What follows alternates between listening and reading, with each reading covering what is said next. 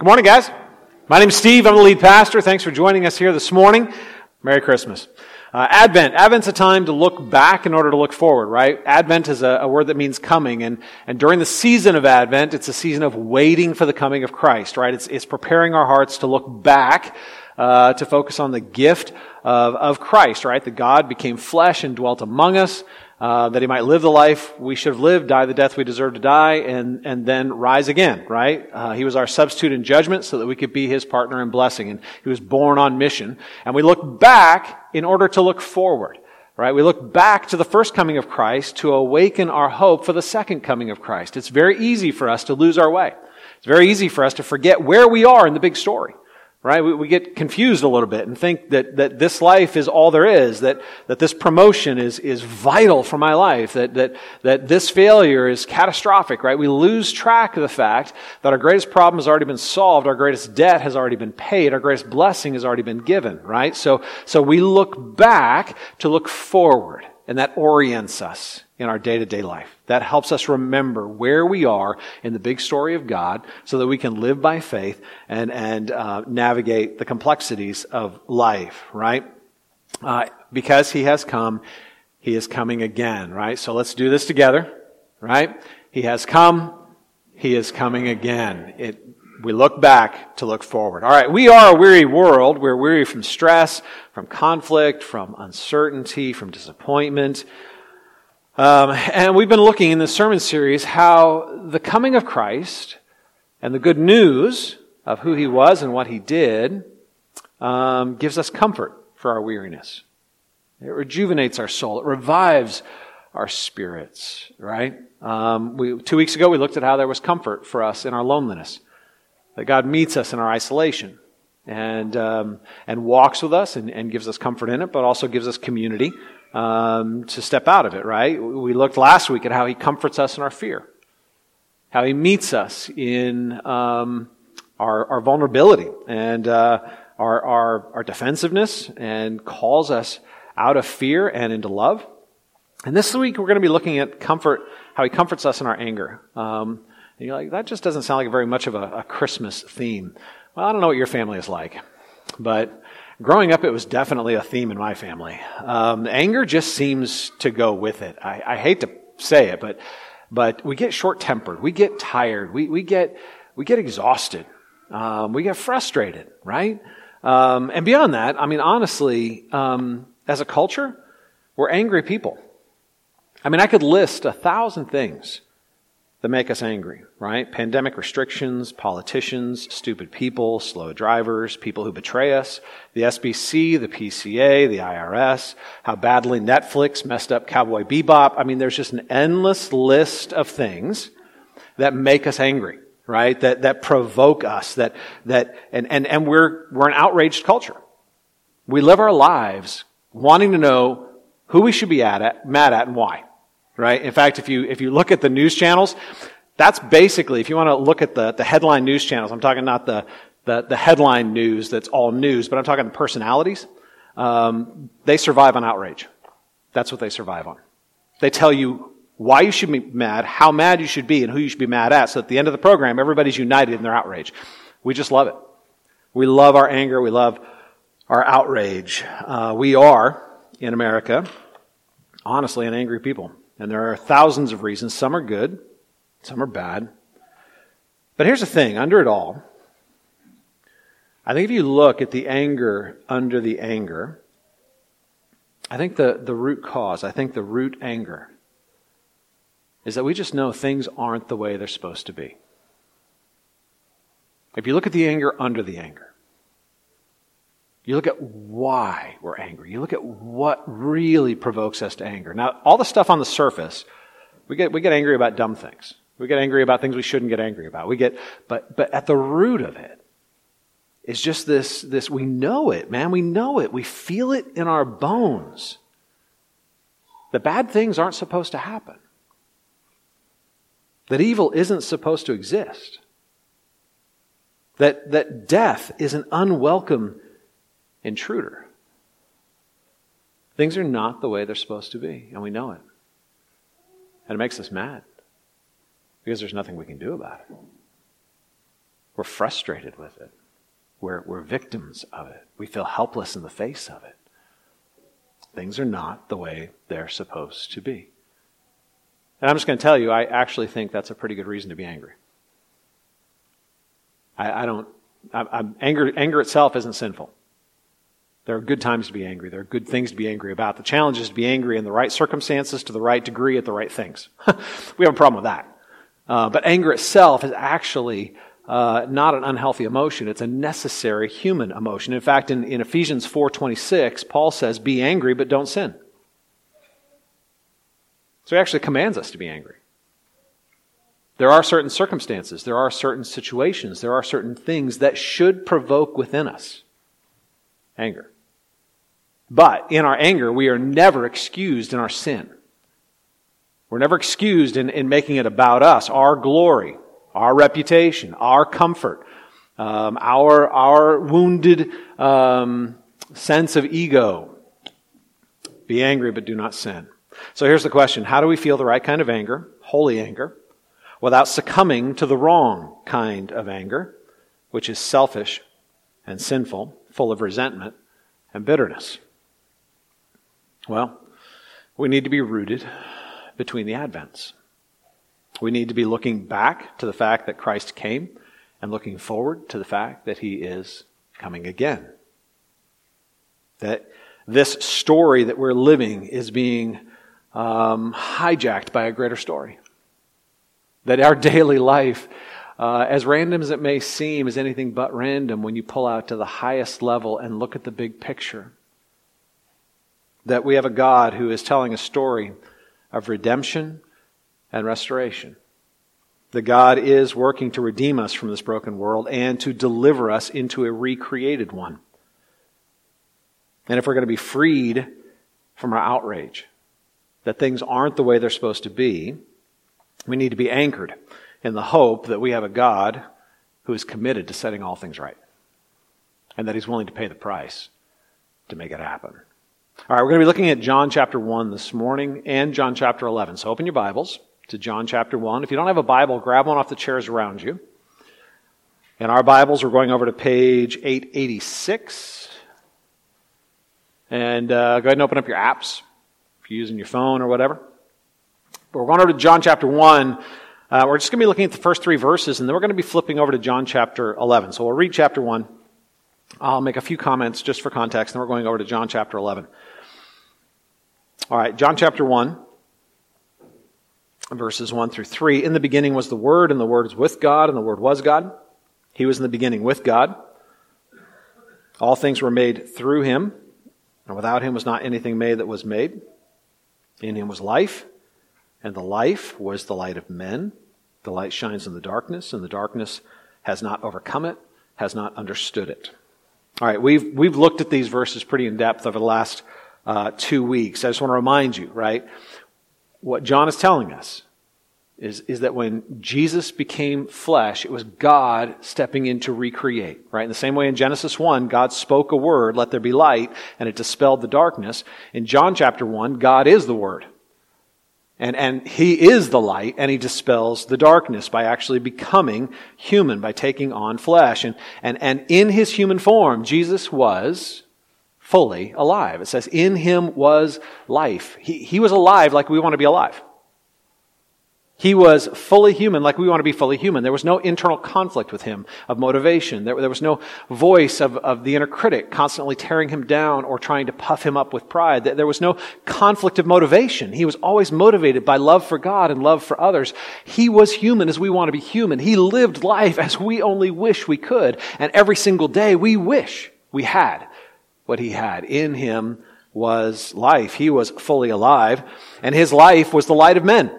Right? He came into this dark world, and the way He did life, that both the inner peace as well as the driving passion, it just shone in a dark world. There was a contrast between our self-protection, self-preservation, our internal need to keep what we have and get more with His constant motivation to glorify God and love others.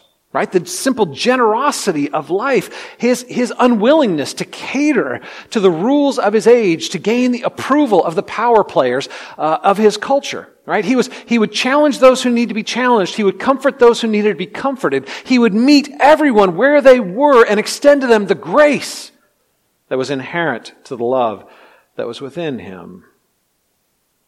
He was light in our darkness. He wasn't fighting for life. He was resting in it. He wasn't stumbling in the darkness, hoping to find it. He was the embodiment of light. He was the embodiment of everything we wish we were and had everything we wish we had. And he came not just to show us our darkness, but to invite us into his light. To invite us into a new kind of life, his life. Out of the insanity of a world committed to trying to find the fullness of life apart from the God who gives it. Into the fullness of life of actually coming once again to receive the blessing of God instead of competing with God, trying to get it in ways he doesn't give it, right? All right, now we're going to head over to John chapter 11, and we're going to read a narrative over there. So flip over to John chapter 11. And John chapter 11 is on page 897 in our Bibles. So if you're using one of our Bibles, you're heading over to page 897, John chapter 11. It's a fairly long narrative this morning. I'm going to tell you what, man, I wrote and rewrote this sermon about half a dozen times this week. This was a hard sermon to write for me, which means that I wrote a whole lot and deleted a whole lot. That's typically how that works. And it kind of came to a culmination last night where I was like, you know what, I'm just going to John 11. I deleted everything I had written, and I got up this morning and just wrote it from John 11. And it's because this chapter, I think, really does embody what we need to hear from the comfort of the Advent, right?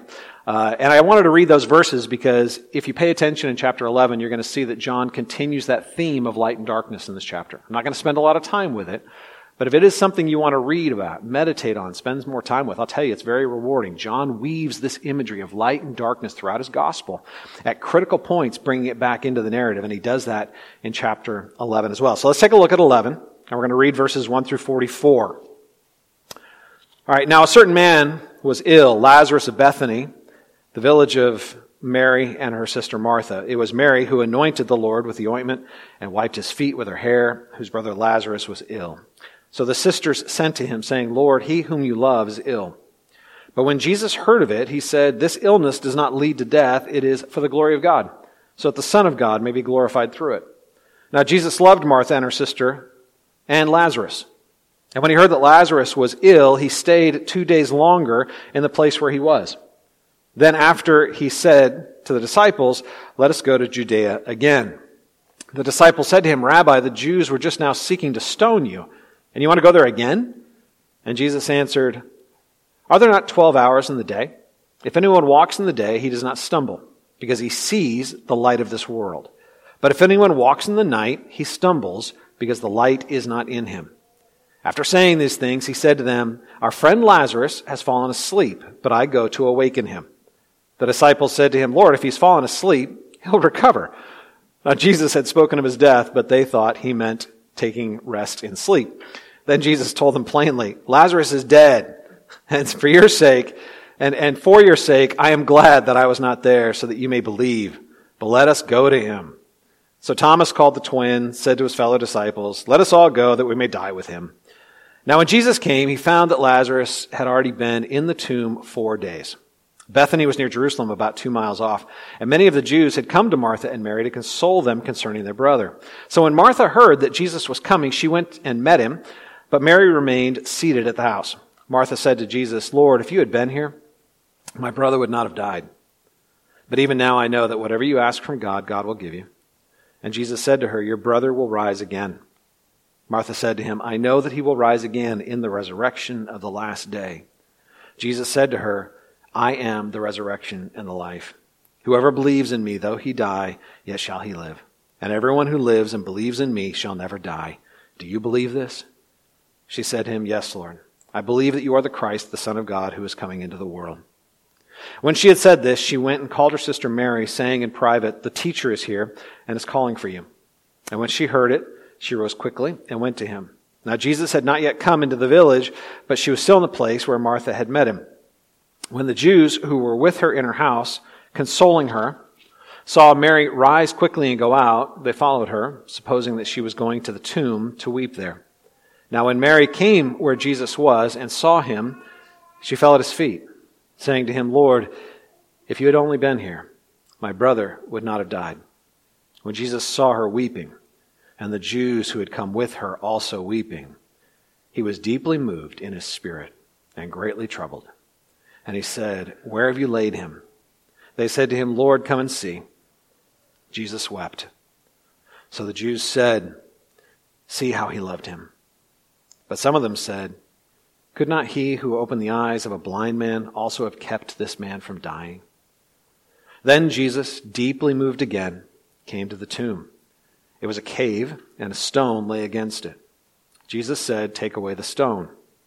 Martha, the sister of the dead man, said to him, Lord, by this time there will be an odor, for he has been dead 4 days. Jesus said to her, Did I not tell you that if you believed, you would see the glory of God? So they took away the stone, and Jesus lifted up his eyes and said, Father, I thank you that you have heard me.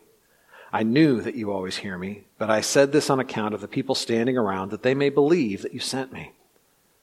When he had said those things, he cried out with a loud voice, Lazarus, come out. The man who had died came out, his hands and feet bound with linen strips, and his face wrapped with a cloth. And Jesus said to them, Unbind him, let him go. The word of the Lord. Thanks be to God. All right, John 11. In John 11, I think we actually see a really, really compelling glimpse at how the Word become flesh, Jesus himself, dealt with anger. The way he dealt with the reality that things are not the way they are supposed to be, and the provocation of his Spirit in response to that. You're like, Steve, where did he get angry? We just read this whole thing, and I didn't see anger. He wept, and he was sad, but how do you get anger? Well, take a look at verses 32 and 33. In verses 32, wrong verses. Don't look at 32 and 33. This is what happens when you write early in the morning. Oh, it is 32 and 33. I'm back in chapter 10. That's also what happens when you don't sleep well and you wake up at 4 a.m. All right, 32 and 33. Now when Mary came to where Jesus was and saw him, she fell at his feet, saying to him, Lord, if you had been here, my brother would not have died. Verse 33, when Jesus saw her weeping, and the Jews who had come with her weeping. All right, so in a Jewish custom, when someone died, a family would often hire professional mourners. Mourning was a big deal in the Jewish culture. And so the entire village would come out. And in fact, they would pay professional mourners to come and wail. Because it was in the wailing of the professional mourners that often the family found their voice of sorrow. Right? It was a very, very communal culture. They believed in the power of community, and they believed that there was something in experiencing these deep emotions together. So don't think of it like a show. It wasn't meant for show. Like they weren't hiring mourners so that they could look better than their neighbors. It was a way of sharing their grief with one another and with the community, knowing that in entering into the grief of others, it would help them explore and discover their own. And so this entire entourage shows up in front of Jesus, right? Mary came to him, and the mourners thought Mary was going to the tomb, and so they were coming with her to mourn with her, to wail with her, to cry with her. And instead they all came to Jesus. And Jesus sees all of these people come up, and they are wrecked. They're just wrecked. They're in sorrow, they're broken, they're crying, right? And when Jesus saw her weeping, and the Jews that had come with her also weeping, he was deeply moved in his spirit and greatly troubled. All right, I think this is one of those cases where the translators maybe you're being a little bit too polite. Okay? Many would argue that, in fact, the NIV, the ESV, the different translations don't really capture the essence here. When it says he was deeply moved, the Greek word here means, deeply moved is a good translation. It just isn't explicit enough for us. In extra-biblical Greek, it was used to describe the snorting of a horse when it was upset. So you get that sound in your head, you kind of think of that, right? And then you translate that to human emotion. The word is often used to mean anger, outrage, indignance. So it's not just deeply moved like, oh yeah, that's a touching moment. It's like deeply moved to anger, deeply moved to indignation, deeply moved to outrage, right? Like the snoring of a horse, Jesus finds himself provoked in this moment. As he sees them coming toward him, he is provoked with deep emotion. And that emotion, no small part of it is anger, outrage. So what's he angry with? Right? It says that he is deeply moved and troubled. That word troubled means anxious or kind of stirred up in his anger, right? What's he angry with? Well, there's two leading thoughts, and I think both honestly are right. John often does this. He tells this narrative, and he tells us what's happening, but he leaves a lot of open-ended questions. That's very John. John loves for us to have to sit with the text and kind of explore it and spend our time with it, right? He doesn't tell us what to think. He invites us into experiencing the story and then allows us to discover the meaning in the story. He's a very powerful storyteller. And there are two leading thoughts about what actually provokes Jesus to anger here. And I think both are right. The first is purely his response to the fact that his friend is dead. Lazarus was his friend. Mary and Martha are his friends. And then when he sees his friends wrecked in sorrow, it stirs him, right? When it says he wept, that was a genuine emotional response to the brokenness and the sorrow of the moment, right? And I want you to have that picture in your mind because this is God's posture toward our suffering. God doesn't stand apart from and separate from our pain. He enters into it. And in fact, he knows it more deeply and clearly than we do, and he weeps with us. He shares sorrow with us. He is angry with us. His friend was dead, and here he was confronted with the sorrow and the loss, the brokenhearted love. So looking at Mary and looking at this community powerless in the face of death. Right? Powerless in the face of death. Even though there was this deep, holy, beautiful love, death, an unwelcome intruder, comes in and breaks it, right? They are powerless to protect and keep their love alive. This is not the way it's supposed to be. If you've ever faced the death of a loved one, you know that's going to be the fundamental heart cry. This is not the way it's supposed to be. It's an injustice. You feel defrauded and robbed. You feel like something horrible has broken in and taken from you what shouldn't be taken. It is an outrage. In the face of this pure grief of loss, he is moved to both sorrow and outrage. This is not the way it's supposed to be. But there's something else going on here too. Jesus had told them already that he was life incarnate. He had told Mary, I am the resurrection, right? In verses 24 through 27, Martha said to him, I know that he will rise again at the resurrection of the last day. And Jesus is like, I am the resurrection. Like, that's good theology, Mary. Like, that's good. But I'm not talking about that right now. I'm talking about me. I am the resurrection and the life. I am the embodiment of life. Whoever believes in me, though he dies, yet shall he live. And everyone who lives and believes in me shall never die. Do you believe this? She says, oh yeah, of course I do. But we find out later in the story, when he says to remove the stone, she's the first one to object. Lord, he shall stinketh, to quote the KJV, right? It's been too long. You're too late. If you had shown up on time, you could have healed him, but now it's too late. They believed, but they didn't believe. He pulled back the curtain and revealed that he was the resurrection and the life. He showed them something of the nature of reality that they could never see had it not been revealed to them. And yet, while they are standing in the very presence of life himself, the light of the world made flesh, they grieved like they were still trapped in the darkness. They said they believed, but they were ensnared in their unbelief. And that made him angry. He was stirred. He was provoked. This is not the way it's supposed to be. Now, I want you to catch this. His anger here isn't bitterness at them. It's not disappointment with them. It's not rejection of them. It was anger that even their response to him was not the way it was supposed to be. When the light of the world arrives in the world should receive him and celebrate their newfound freedom. They were standing in the presence of the light. They had believed in Jesus, but they were still walking bound to the darkness of unbelief. And that made him angry. Not at them, but for them. These were his people, his loved ones, his children. And he had set them free, but they were still walking in slavery. This is not the way it's supposed to be. Verse 38.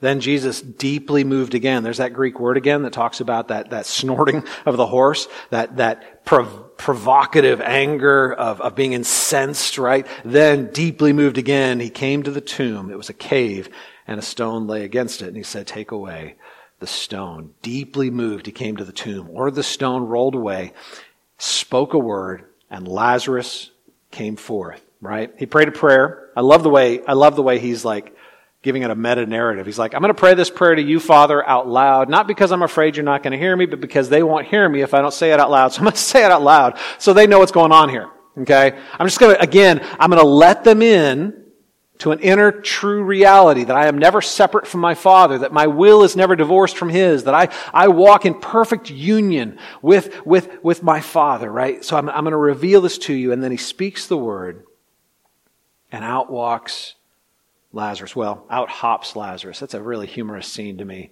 right? The dude's hopping out. He's bound with linen. He still has the face cloth on. And nobody does anything. You know, like Jesus is finally like, hey, y'all, you want to let him loose? Right? I think you might want to unbind him. Okay? Come on. Right? They're just in so much shock that he actually has to tell them what to do when it should be fairly obvious. Now, again, don't criticize them. I would have done the same exact thing, right? But what I want you to see is it was still, even in the face of the tomb, even as he knew he was going to speak a word to raise him from the dead, he's still provoked in his heart. That provocation, the anger and the love are commingled and coexist. They're not in contradiction to one another. They're an expression of one another. Because he loves, he is angry. Because he wants them to have the life that he created them to have. Because he wants them to have the freedom that he has come to set them loose into. He is provoked. His indignation, his anger was the healthy and right response to the outrage of death and unbelief. But how he processed that anger was really instructive for us, because he models for us how to be angry but not sin. And I believe he gives us a pattern to follow as we learn to process our own anger, our own outrage. So here's the Cliff Notes summary of the rest of the sermon, and then I'm going to give it to you, okay? So here's the Cliff Notes summary, the three main points we're going to go through. Jesus' experience of anger. It was holy. Why? Because it was anchored to his faith, it was comforted by his hope, and it was expressed in his love. So let's talk first of all about the fact that it was anchored to his faith. At the start of the narrative, right, at the beginning of chapter 11, I don't know if you remember that part, it was kind of weird, right? Jesus gets news that Lazarus is sick. Jesus knows he's going to die, but he doesn't do anything. He doesn't leave, right? He's like, oh, no. It's not unto death. Which Jesus has taken the really long view here, right? Like past death and resurrection. Like death isn't the end of this story, but we're going to wait till he dies, okay? And then when he dies, he's like, all right, now it's time for us to go. And then the disciples are like, hey, wait a minute, it's dangerous for us there. He's already dead. What? Why would we go? And he's like, come on, you guys. Now is the time, right? Now is the appropriate time for us to go. It's a really weird start to the narrative. Jesus knew Lazarus was sick. He knew that he was going to die, but he stayed away. You ever had a circumstance in your life where you were just pleading with God to intervene and He didn't? You ever had one of those moments where you're sending word to God, now is the time. Now is the time. You need to show up, and you need to show up now. And all you get back is silence. You ever have one of those moments? The sisters did. Mary and Martha did. They sent word to Jesus, and Jesus intentionally stayed away. He purposely delayed traveling to Bethany in order to allow Lazarus to die. So the sisters reached out to him. Why? Because they had faith that he could stop death. If he would just show up, they had seen him heal a blind man. They had seen him heal sick people. They had seen him touch lepers, and the leprosy, like he would touch leprosy, and instead of the leprosy spreading to him, man, the vitality of his life spread to the leper, right? They knew that if he showed up, Lazarus would be okay. But he didn't come. He waited until Lazarus was dead, and then when he set out, he did so. He waited until Lazarus was dead so that the journey, the 4-day journey, would make sure he was good and dead.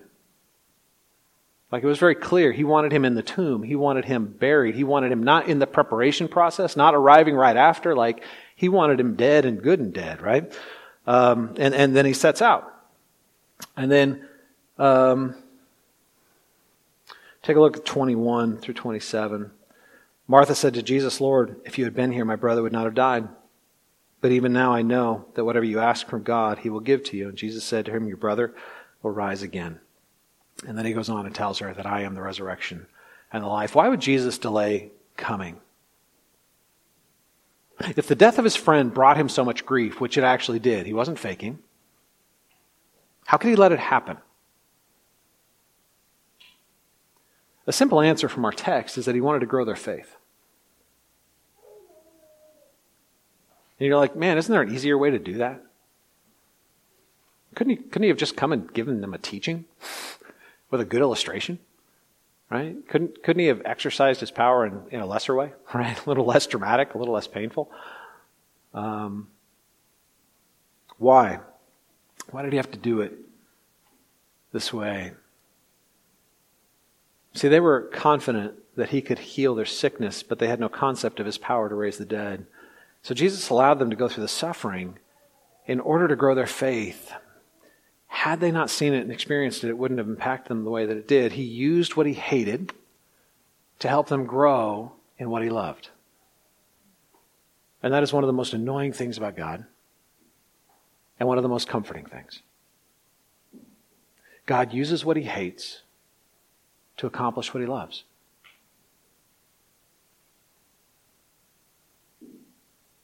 The only way we're going to be able to navigate that is if we stay anchored to our faith. That we have a God who's telling a better story for our lives than we would tell for ourselves. We absolutely have to believe that the Christ who came is coming again, that the God who sent Jesus to die and rise again is the same God who's at work in my life, in the daily sufferings, in the losses, in the things that don't make sense, in the parts where I'm like, God, this is not the way it's supposed to be. That we don't lose faith that there is a God telling a better story simply because we're in a chapter of the story that we really hate. That we don't lose faith that we have a God who has the power to weave all human history together into a beautiful tapestry that at the end of the day will be the story of resurrection, redemption, and restoration. Because we find ourselves in a particularly painful and heinous chapter of that story. God will take certain threads that in and of themselves are full of pain and ugliness, injustice and suffering. And those threads will be woven together into a beautiful picture. It's the only way that we can be promised, as Scripture does, that all tears will be wiped away. Do you realize that God will not waste any of your suffering? Does your faith allow God to be at work through the brokenness of this world to ultimately bring together its redemption and restoration? Recognizing that he allows what he hates in order to accomplish what he loves? See, Jesus could be patient with the pain of the present because he was confident of the glory of the future. He never lost faith in his Father. And you're like, well, that's really easy because it wasn't really his pain. It was Mary and Martha's. It was mine. Yeah, don't forget who we're talking about here.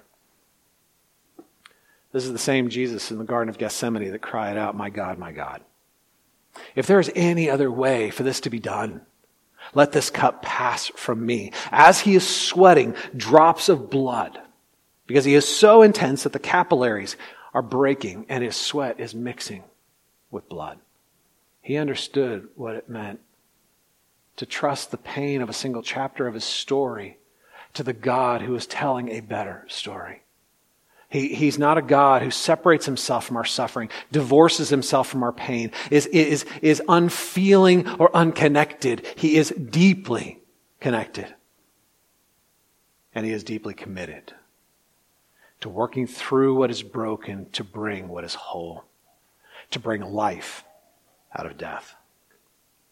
This invites us to recognize that no matter what we're going through, no matter what injustice, what suffering, what darkness, it isn't the final chapter of the story. If God allows you to linger in your pain, which he will do, not because he's mad or evil, not because he's forgotten you or abandoned you. If God allows you to linger in your pain, it is because he has something better for you on the other side.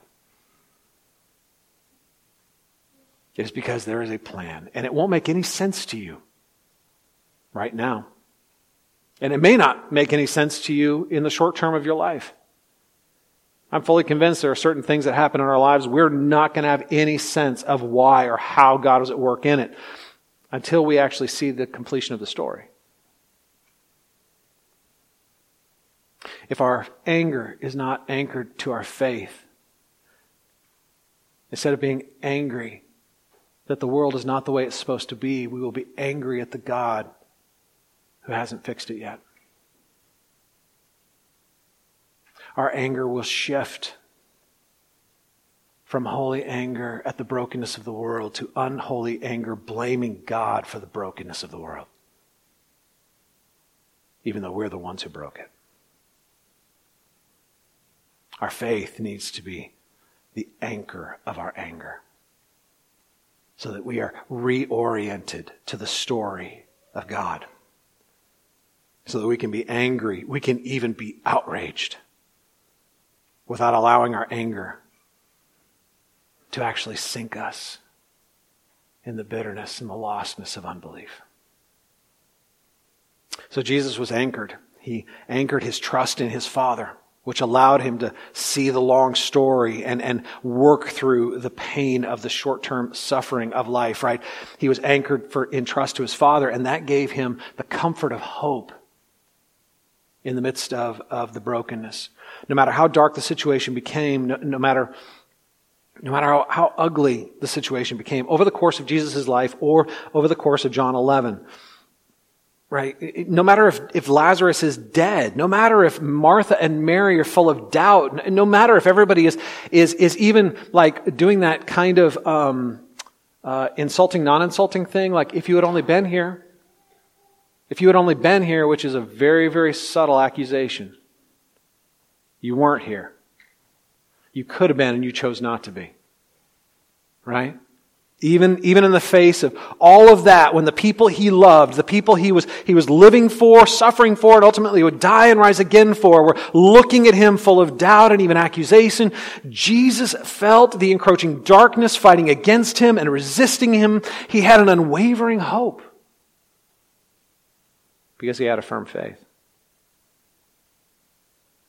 Now we need to see that his hope was quite a bit different from our hope. Our hope often is that we're going to avoid suffering. Our hope is that we're going to be able to avoid the things that go wrong, the things that hurt, the things that are broken. We want somehow an exemption card, a get out of jail free card. You know what I'm saying? Like we show up on the brokenness of the world and it's like, wait, not me. I should be exempt from this. I shouldn't have to deal with this. That's not the way it's supposed to be, but it should be for me, right? Our hope is that we're going to avoid suffering. or that those that we love will be able to avoid all pain. His hope was that the darkness would be defeated and that those that he loved would be freed into the glory of light. See, suffering wasn't the enemy. Being swallowed by darkness was. Suffering is a tool that God actually uses to deliver us into the light out of our darkness because we love the darkness. Because we're so accustomed to the darkness, we don't even know we're enslaved to it. God will even use the pain of this life to free us from the things that give us that pain, that we might be in the light. God would use suffering to grow their faith and recenter their hope so that they could be truly free. Verses 43 or 44. And when he had said these things, he cried out with a loud voice, "Lazarus, come out."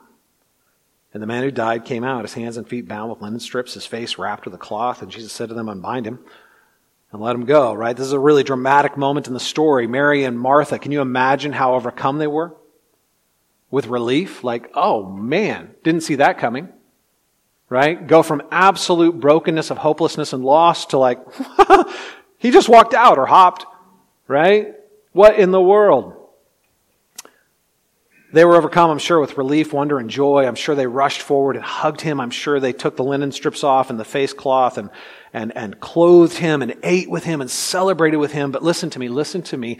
Jesus knew, even as they were unwrapping the linen strips to set him free, he knew that this miracle only postponed the inevitable loss of death. They thought their problem was solved. They were suddenly like, God answered our prayer. The brokenness is gone. Everything is healed. Everything is good. And yet all he had done was postpone the inevitable. The one who had died and had just been raised from the dead would die again. Lazarus was given an extension of life. Not a get out of jail free card. He was not exempt from the brokenness of the world or any future suffering in this world. I saw a video, kind of a weird, one of those gotcha videos that's kind of like, oh, hey, that's really cool, that's so cute. And then it's like, oh, that's so sad. They had rescued a seal that had been trapped in a net, and they cut this net off, and then they rehabilitated the seal and took care of the seal. And then they took him out in a boat, and they're filming it in this huge moment of celebration. They release the seal out into the ocean, and a shark comes and eats it. Yeah, not a feel-good moment, right? Now, if you knew that was going to be the end of the story, would you do all the work to get to that point in the story? Jesus did. Because he had hope that a greater resurrection was coming. Even in that moment, they thought, this is what we were asking for. And he's still sitting there like, you guys still don't get it. This isn't what you were asking for.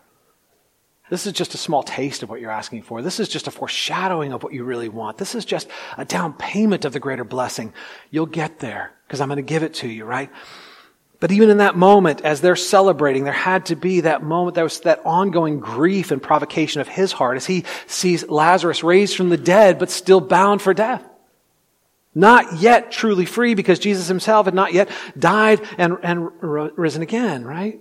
But he knew resurrection was coming and that all that was wrong would be set right. That in this moment, even this resurrection, were it not the end of the story, it's just a moment of the story, is leading up to the greater redemption or restoration, that all things would be set right.